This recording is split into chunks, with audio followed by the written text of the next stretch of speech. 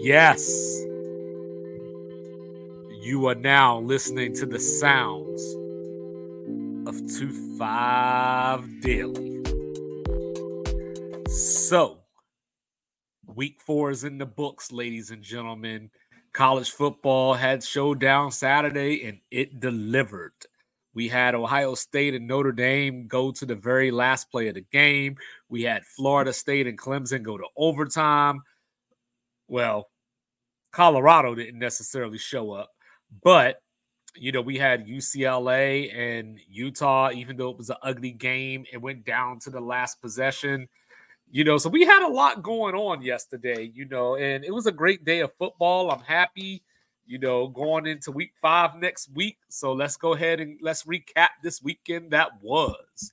So I mentioned Ohio State and Notre Dame. If Ryan Day wants to know where Lou Holtz is right now, Lou Holtz called his team soft and said that they weren't physical enough to go into South Bend and win. But you know what?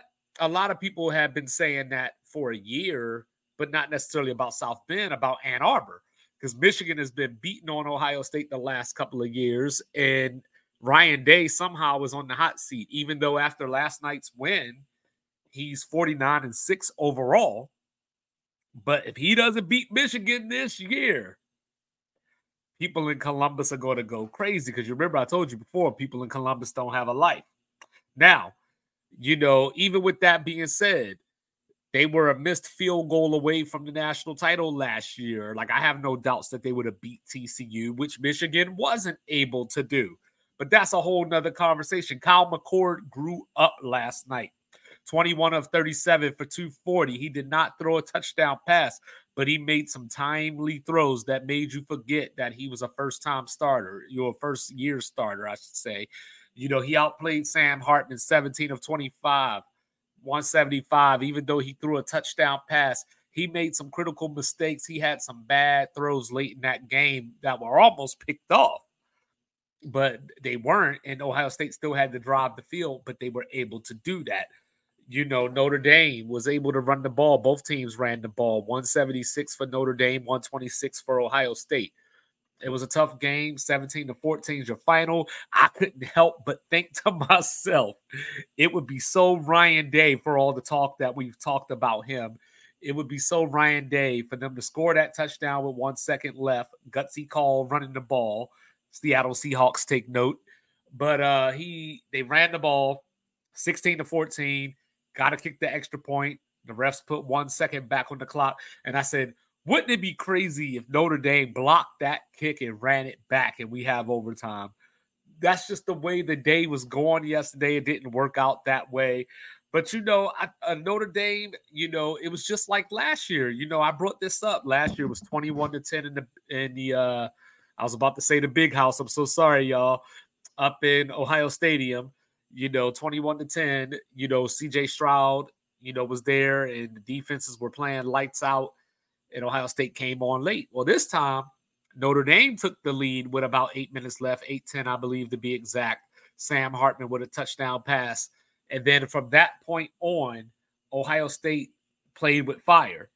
They went for the dumb fourth down on the next possession. Not that going for it was dumb, but the play they called was they just tried to get too cute, just like Clemson did, which we'll get to in a minute. But, sweeping across the formation, pitch. It was 4th and 1. Just line up and push somebody forward, unless you're soft like Lou Holtz said you are, But it worked out for them in the end. Notre Dame got the ball back. Both teams going back and forth. The defense is just bowed up. We talked about Jim Knowles being in year 2. His defense showed up. I don't know if it's just me, but I feel like every time I watch Ohio State in a big game, Marvin Harrison gets injured or has some kind of health issue going on. He got his ankle rolled up on. He came back last night, but still wasn't himself. So Ibuka came through big time. Julian Fleming had some big catches on that final drive. But it was Ohio State 17, Notre Dame 14. Notre Dame, keep your head up. You're not out of this. You came into the game number 9. I saw they fell behind Bama. So I believe they're 13 in the AP poll now. But the season is still in front of you. You still got Clemson. You still got USC. And oh, by the way, college game day in Durham, North Carolina next week against the Duke Blue Devils. How about it? You know, and of course, Duke killed UConn yesterday. No need to really get into that. But, you know, down in Clemson, South Carolina, the Seminoles came through. They came marching in. And Clemson had a hell of a game plan. Now, since I've been a little kid and watching Florida State, you know, I watched Florida State for the first time back when I was 7. And I feel like since that time, the best way to exploit Florida State's defense is to throw it to your running back out the backfield, throw it to the tight end. You know, Jeremy Shockey, Brevin Knight, you know, Brevin Jordan, you know, and then I remember 2002 against the great Miami team that ended up losing to Ohio State. You know, Willis McGahee on the screen pass in the fourth quarter. Like, this is what Florida State does. This is how you affect their defense. So Dabo Swinney came out, was aggressive in the first half. He took everything Florida State threw at him, and he had an answer. Cade Klubnik looked comfortable in the pocket, a long way from how he looked against Duke on opening night, Labor Day. You know, but then in the second half, they just decided to get conservative. You know, they were up, you know, by 7 on their way for the kill shot, you know, 24-17. And what do you know? Kalen DeLoach came through, got through, popped Cade Klubnik. Ball comes loose. He picks it up 56 yards later. We got a tied game. Excuse me. So then Clemson they both go back and forth. Both teams started to play defense and tighten up. And then Clemson got some big runs from Will Shipley. You know, got into field goal range, 29-yarder. Here's this kicker. You know, all game, the announcer was talking about how he had retired. He was coming back. You know, this was the big moment for him in a big game against Florida State. Season on the line, basically. You miss this kick, and your playoff chances are probably over, or at the very least, you go to overtime, and your playoff chances could be over. You could go 0-2 in the ACC, which you don't want to do. That takes us back to 2010. Billy Napier is the offensive coordinator, getting fired. Dabo saved his job. So what's going to happen? So, you know, he misses the kick, wide left. And as a Florida State fan, even though they were playing against my team, I have to admit, when I see these kickers go wide, it does something to me. It takes me back to 91, 92. It takes me back to the Orange Bowl against Miami, getting a kick blocked. It takes me to wide left. And that same game where Willis McGahee caught the screen pass and took it to the house. It was just one of those things where I was like, man, he missed it. Great job. Wide left. I'm screaming. And then I go, oh, man, I hope he's okay. Because, you know, as a Florida State fan, that stuff just lingers. And it just stays in the back of your mind. And when you get back into these big moments, it just happens again. So anyway, I digress. Get to overtime. Florida State comes out. Jordan Travis hits Keon Coleman. Who else? Deep on the 25-yard touchdown. Catch of the year in my mind. You know, now Clemson gets the ball. They have a chance to tie it up. Maybe if they get the touchdown, they're going to go for 2 and try to walk off with it. So what happens? You know, Shipley, 9-yard run, sets up 3rd and 1. Okay. Now I'm nervous. 3rd and 1, right? So RPO, Cade Klubnik, has the ability at the line to decide what he's going to do. And then what he decided to do was throw a screen to the flat, to the receiver. Why? Like, I guess he was supposed to catch Florida State sleeping right there. You sneak a touchdown right there, but you only needed 1 yard, young man. You could have quarterback sneaked it. You could have handed it off. You could have did a play action and throw it across the middle to the tight end. That was working all game, whatever it may be. He chose to throw it to the flat. So I said, okay, it's 4th and 1. Maybe they'll throw, you know, some kind of play where they fake the handoff, get the back, you know, right at the line of scrimmage, turn up field. No, I guess it was supposed to be a slant, but he overthrew it. So 31-24, Florida State gets out of there. Now, what does Florida State's season look like? Syracuse is undefeated, but I don't want to be that guy. I don't think most Florida State fans are worried about Syracuse. So I think most Florida State fans have reduced this to a 2-game season. Duke and Florida. Those are the 2 games left that I think most Noles are concerned about. Clemson, on the other hand, 0-2 in the ACC. still got UNC, still got Miami, and then out of conference, still got the Gamecocks, still got Notre Dame. I'm not saying that we're looking at 7-5, 6-6. I'm just saying it's on the table. It's on the table. I still think they win 8 games at the very least, maybe 9. So, they showed yesterday that they still have the talent. Sometimes it just comes down to coaching.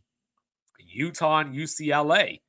Utah, physical. Is Cam Rising going to play? Is he not going to play? Whittingham tells us nothing, ever. But he didn't play. Nate Johnson came in, 9 for 17. Putrid performance as usual, but first play of the game. Dante Moore, my God, the freshman from UCLA, throws a pick 6. That ended up being the difference in the game. Final score 14-7. And UCLA had a chance with about a minute 40-ish left. And then they got sacked on back-to-back plays, which just told the story of the day because Dante Moore got sacked 7 times against the Utes. Not only did he get sacked 7 times, but UCLA was supposed to be a physical team. The talk is Utah is super physical. This is how they beat you. They wear you down. But the talk going into this game is that UCLA was just as physical as Utah, if not more so. And even though the Utes won the Pac-12 last year, they lost to UCLA during last season.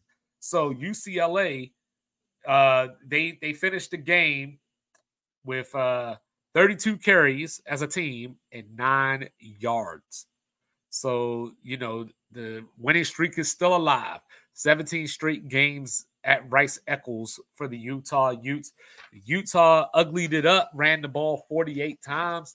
Now we got to see if Cam Rising is coming back because this ain't going to work on Friday night. I'm starting to tell you. They're going up to Corvallis. And I don't know if you remember, like I remember last season on a Friday night, Trojangelis went up there, Caleb Williams, Mr. Heisman, and they got out of there with a 17-14 win when Oregon State had control of that game for at least 3 quarters of it. So Utah better have Cam Rising Friday or Oregon State's going to knock them off.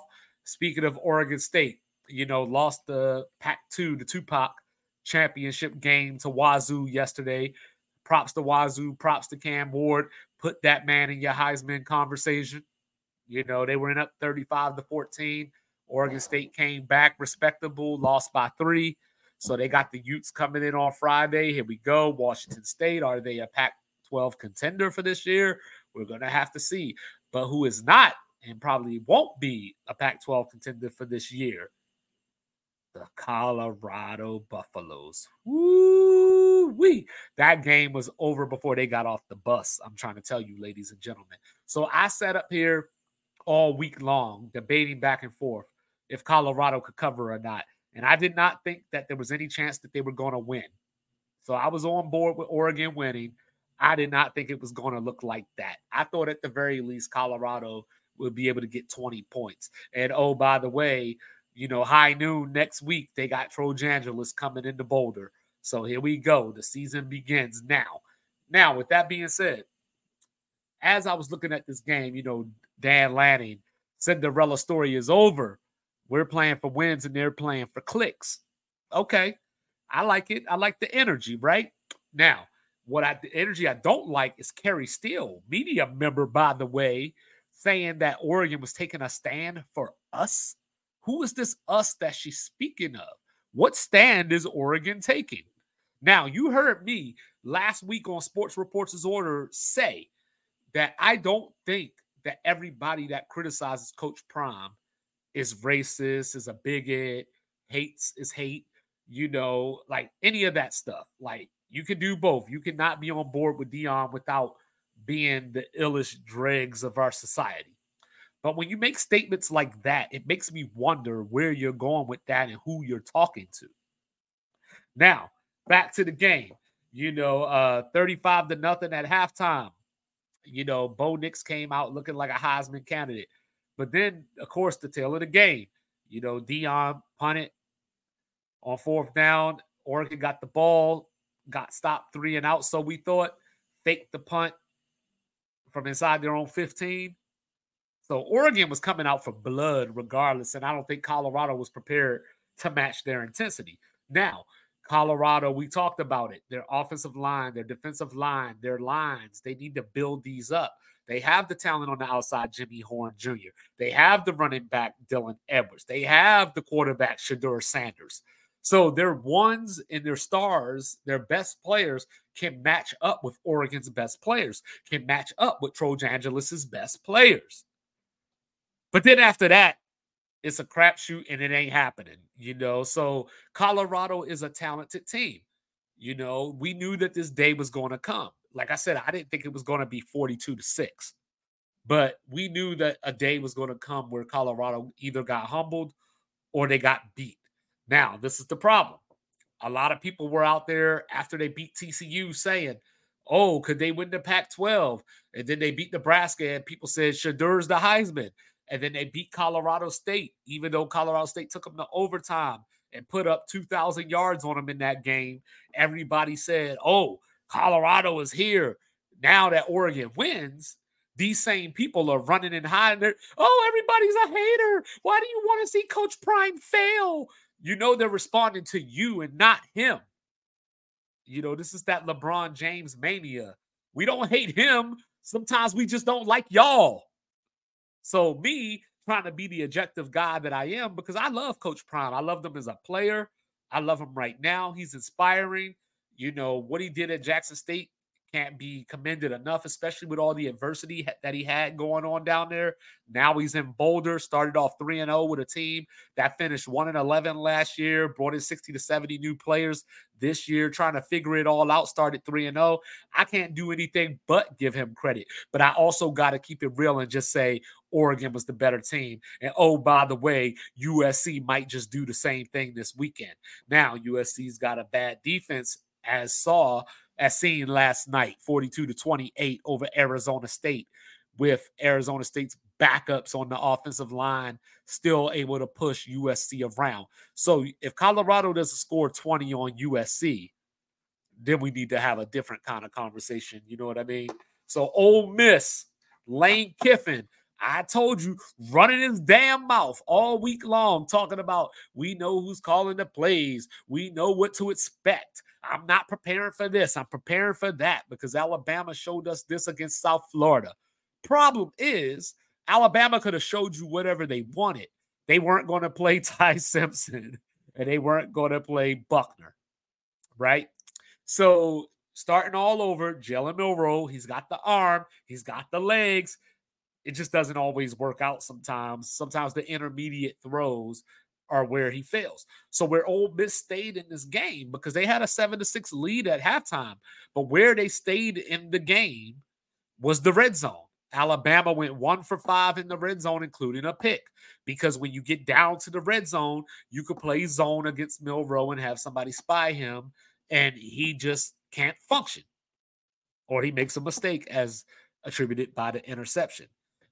So Ole Miss was outscored 18-3 in the second half. They were outrushed 148-56. I told you about Quinshon Judkins, and something's just not right. He only got 13 rushes. Jackson Dart ran the ball 12 times. Something's going on at Ole Miss that just ain't right. And oh, by the way, Ole Miss, you got LSU next week. LSU struggling with Arkansas down in the Bayou, 34-31. Saturday night game, LSU. LSU was a 17-point favorite or so, and everybody probably put money down on LSU. But LSU's got a major, major, major problem that Florida State exposed. That secondary, 2 different broken plays where KJ Jefferson escaped the pocket, and the LSU DB got caught looking in the backfield, and old Luke Hines ran behind everybody. 6 catches, 116 yards, 2 touchdowns. But LSU was able to survive because Jalen Daniels had another amazing performance, as did Malik Neighbors. So Malik Neighbors had 8 catches, 130 yards, 2 touchdowns. Jaden Daniels, 20 of 29 for 320, 4 touchdowns and an interception. KJ Jefferson gave away 2 interceptions. He had 3 touchdown passes, 289 yards. I'm concerned about LSU secondary. Ole Miss just isn't the team to expose it. So there you go. So we'll see. The Battle of Magnolia next Saturday down on the Grove in Vaught Hemingway Stadium. I am here for it. Back to Colorado for a second. Forgot to mention the 7 sacks. So Shadeur's been taking hits all year. So I'm just going to hope and pray that he's able to play this whole season, because a couple of these games like this, it's not going to look so great. And the total yards from that Colorado game, by the way, Oregon 522, Colorado 199. That tells you the story right there. So, of course, college football is continuing. We're going into week 5 next week. But before I get out of here, I got to hit you with my news and notes and my 2-5 takeaways and things that I, keeping track of. Kansas 4-0 back-to-back for the first time since 1915, and they're ranked. They are number 24 after a 38-27 win over BYU.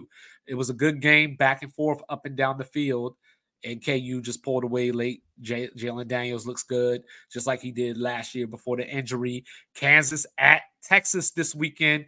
Keep your eye on it. I'm not picking the upset just yet, but just keep your eye on it. Kentucky 4-0 in 3 consecutive seasons for the first time since 1911. They beat up on Vanderbilt yesterday, gave up a lot more points than I would have liked to have seen if I'm a Kentucky fan. But the Commonwealth will be a rocking come noon this weekend coming up, because the Gators are coming through. Now, who's going to be second to Georgia? Maybe if Kentucky wins this game, they can give Georgia some pushback. But for the time being, I have no idea who either one of these teams are. I know Florida beat Tennessee, but I don't think Tennessee is what people thought they were coming into the season. So not to take away from Florida, I just don't know how impressive it is given the data that we have about Tennessee now. Kentucky, on the other hand, they haven't looked good. They looked good yesterday, putting up 45 points, but the defense gave up 28 to Vanderbilt. They didn't look good against the MAC competition earlier this season. So I'm interested for this game in the Commonwealth Saturday. We'll see what happens. Florida at Kentucky. Shout out to the Northwestern Wildcats. We know that they had a tumultuous offseason, where that culminated with Pat Fitzgerald getting fired. Their over-under was set at 3 wins.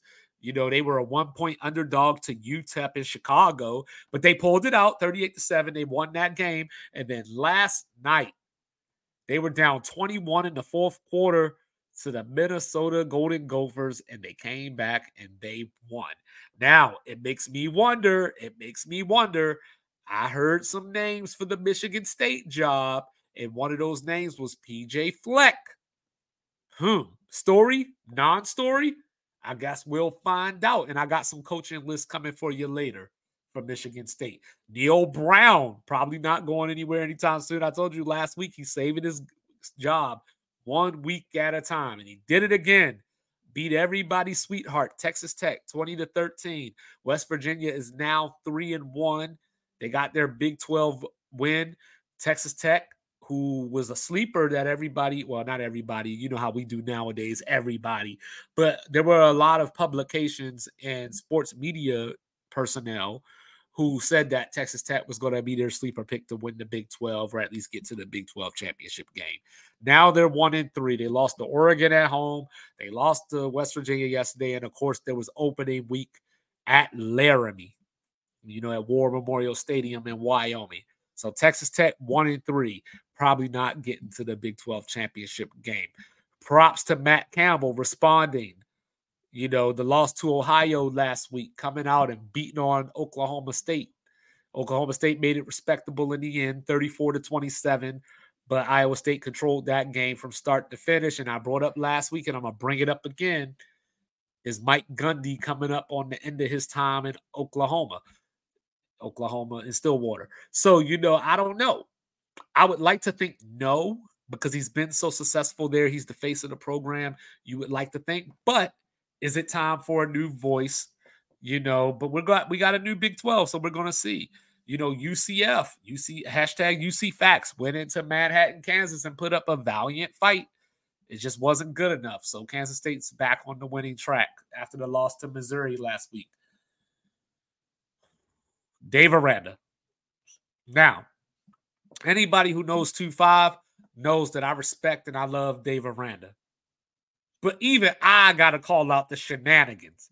Now, I know Blake Shapen is hurt. But I take you back to 2021. Baylor went 12-2. Had the epic Big 12 title game against Oklahoma State. Ever since then, 21-19. The way they blew the game to Utah last week. They had it in control, gave it away in the last minute, and then they got beat 38-6 by the Longhorns. Now, no shame in losing to the Longhorns. That team did go into Tuscaloosa, remember, and win just a couple of weeks ago. But to lose like that on your home field to the big bad bully of the state that your school hates and that your fans get off on beating, it's not a good sign, my man. 21-19 since that Big 12 title. Could Dave Aranda be on his way out of Waco? I hope he gets another year. I don't know. Another loss like this, and he might not make it through that weekend. So that's that. Now, back to the ACC for a second. I talked about Clemson. 0-2 in the ACC. What does it all mean? This is what it means. So you got Florida State over here right now, undefeated in conference, the favorite to win the conference now. Then over here, you got a scuttlebutt. You got the Hurricanes, undefeated overall so far, haven't lost in the ACC yet, who have never won the ACC. You got the Wolfpack, who I can tell you that as a Florida State fan, I don't want to see them in the ACC championship game just based off of recent history. But you got NC State, who has not won the ACC since 1979. You got UNC, Drake May. They haven't won the ACC since 1980, and they're undefeated. They went into, is it still Heinz Field? I'm going to just call it Heinz Field. They went into Pitt last night and put the beat down on the Panthers. Keep your eye on Pat Narduzzi at Michigan State as well. More to come. But with that being said, you got Louisville, who was my pick before the season to be potentially this year's TCU. There isn't that many TCU candidates out there, but Louisville plays the ACC regular season with no Florida State, with no Clemson. But guess what? Friday night, they go to Raleigh. So that game is going to go a long way because both of those two teams play Miami. So we're going to see who's going to beat Florida State. I'm saying it right now. Who's going to beat Florida State in the ACC championship game? It's wide open. And don't forget Duke. I told you they got College Game Day for the first time ever this Saturday against Notre Dame. They're undefeated. They're undefeated in conference. The Notre Dame game obviously is not a conference game. Duke has not won the ACC since 1989. So we might see a piece of history this season if things continue on the path that they're on. Props to Georgia Tech for going into Wake and getting a win, by the way. So Georgia feasted on their cupcakes again. Yesterday it was Trent Dilfer and his Alabama at Birmingham Blazers. Not a test at all.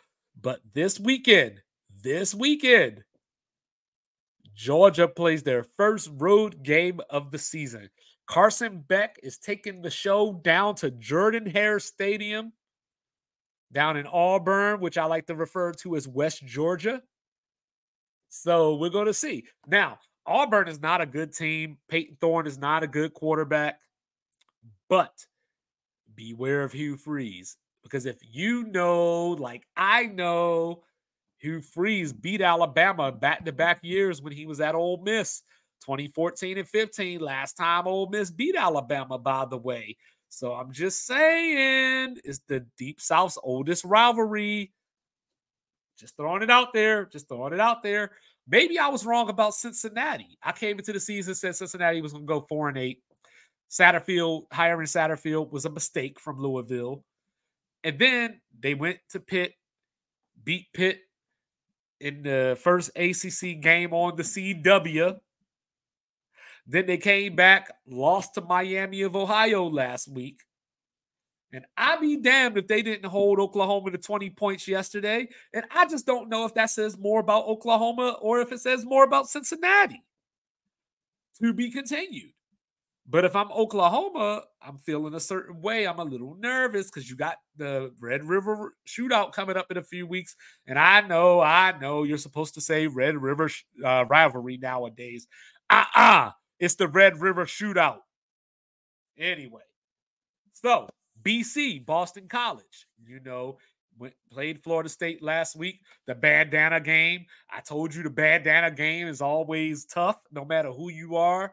It's just tough because they play their best game of the season, and rightfully so, because it's for a great reason. And then they gave up 56 to Louisville yesterday. Got doubled up by Louisville.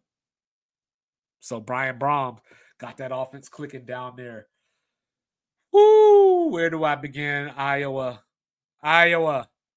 got shut out up in Happy Valley during the whiteout last night. But that's not even the crazy part about it. The crazy part about it is this is the weirdest stat I've ever heard. Just from the standpoint of, we keep track of time of possession. You hear people talk about yards per play, yards per carry, those type of numbers. How wild is this? Penn State ran 97 plays. Iowa ran 33.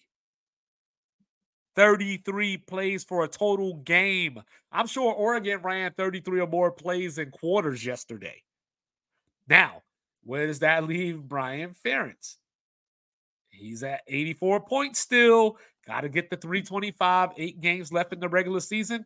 Got to get 30.1 to get there. If you count the bowl game, shall they make a bowl game? It drops down to about 23. So, can I trust them to score 23 points a game? Where you at, Cade McNamara? Like I said, Wazoo, the big win. Keep Wazoo on your radar. Talked about LSU secondary, New Year's 6 watch. And of course, for those uninitiated, the New Year's 6 watch is the G5 teams that are leading the race to play in a New Year's Bowl. Now, who's the leader right now? Last week, I told you to keep your eye on Liberty and Air Force. They both won yesterday. Wouldn't that be something if one of those two teams got there? Air Force, just because of all the military restrictions and everything, but they would have to win the Mountain West. Liberty in their first year, CUSA, they got the money. Last week I said ODU and JMU could replace Virginia and Virginia Tech. Maybe it's Liberty because ODU had a 10-9 win over Texas A&M Commerce of FCS. But anyway, back to the New Year's 6. Guess who's in the top 25 right now? It just happens to be a team with 2 Power 5 wins, one at Tempe and one in Ross-Ade Stadium in West Lafayette. Those be the Fresno State Bulldogs coming in at number 25 this week. So I'm going to put them in the driver's seat because they're ranked and they're undefeated right now. But following behind them, Liberty still undefeated. James Madison still undefeated. I brought up Air Force already. Tulane is 3-1. Keep your eye on them. They lost early. They still have the recognition from last year because we know the committee likes to use the past to predict the future. They beat USC in the Cotton Bowl last year, so Tulane is still in this race. And then Marshall went to 4-0 with a win over the aforementioned Virginia Tech Hokies. Now, Hokies are in trouble. Now, Brent Pry, I don't think he's going to get fired this year. We know he took over a mess, taking over from Justin Fuente. But Virginia Tech has lost in back-to-back weeks to Rutgers and to Marshall. And oh, by the way, in 2 weeks, they get Florida State coming off a bye in Doak Campbell Stadium. So, Virginia Tech may not win another game this year unless they beat Virginia. And I mean, Virginia came close Friday night against NC State, 24-21. I don't know. I'm still watching Tony Elliott. I don't know if he got another year. I brought that up last week. I don't know if he has another year just based off of the tragedy that went down last year in Charlottesville. So, but we'll see. Rutgers had to end somewhere, right? We knew it was going to end against the Wolverines 31-7. They got me to cover because the spread was 24.5. How about that? But Michigan, Nebraska this week. Huh? Is Michigan going to call their score? Hmm. It's interesting. I'm interested. So, I brought up a few games next week that I'm interested in. So we'll see what happens. Alabama's going to go get some cowbell. So we'll see. That was a good game last night. South Carolina 37, Mississippi State 30. But I'm real interested in the SEC East. If you got Georgia over here, which I do for the time being, these next couple of weeks are going to tell the tale. Missouri pulled it out against Memphis yesterday in St. Louis.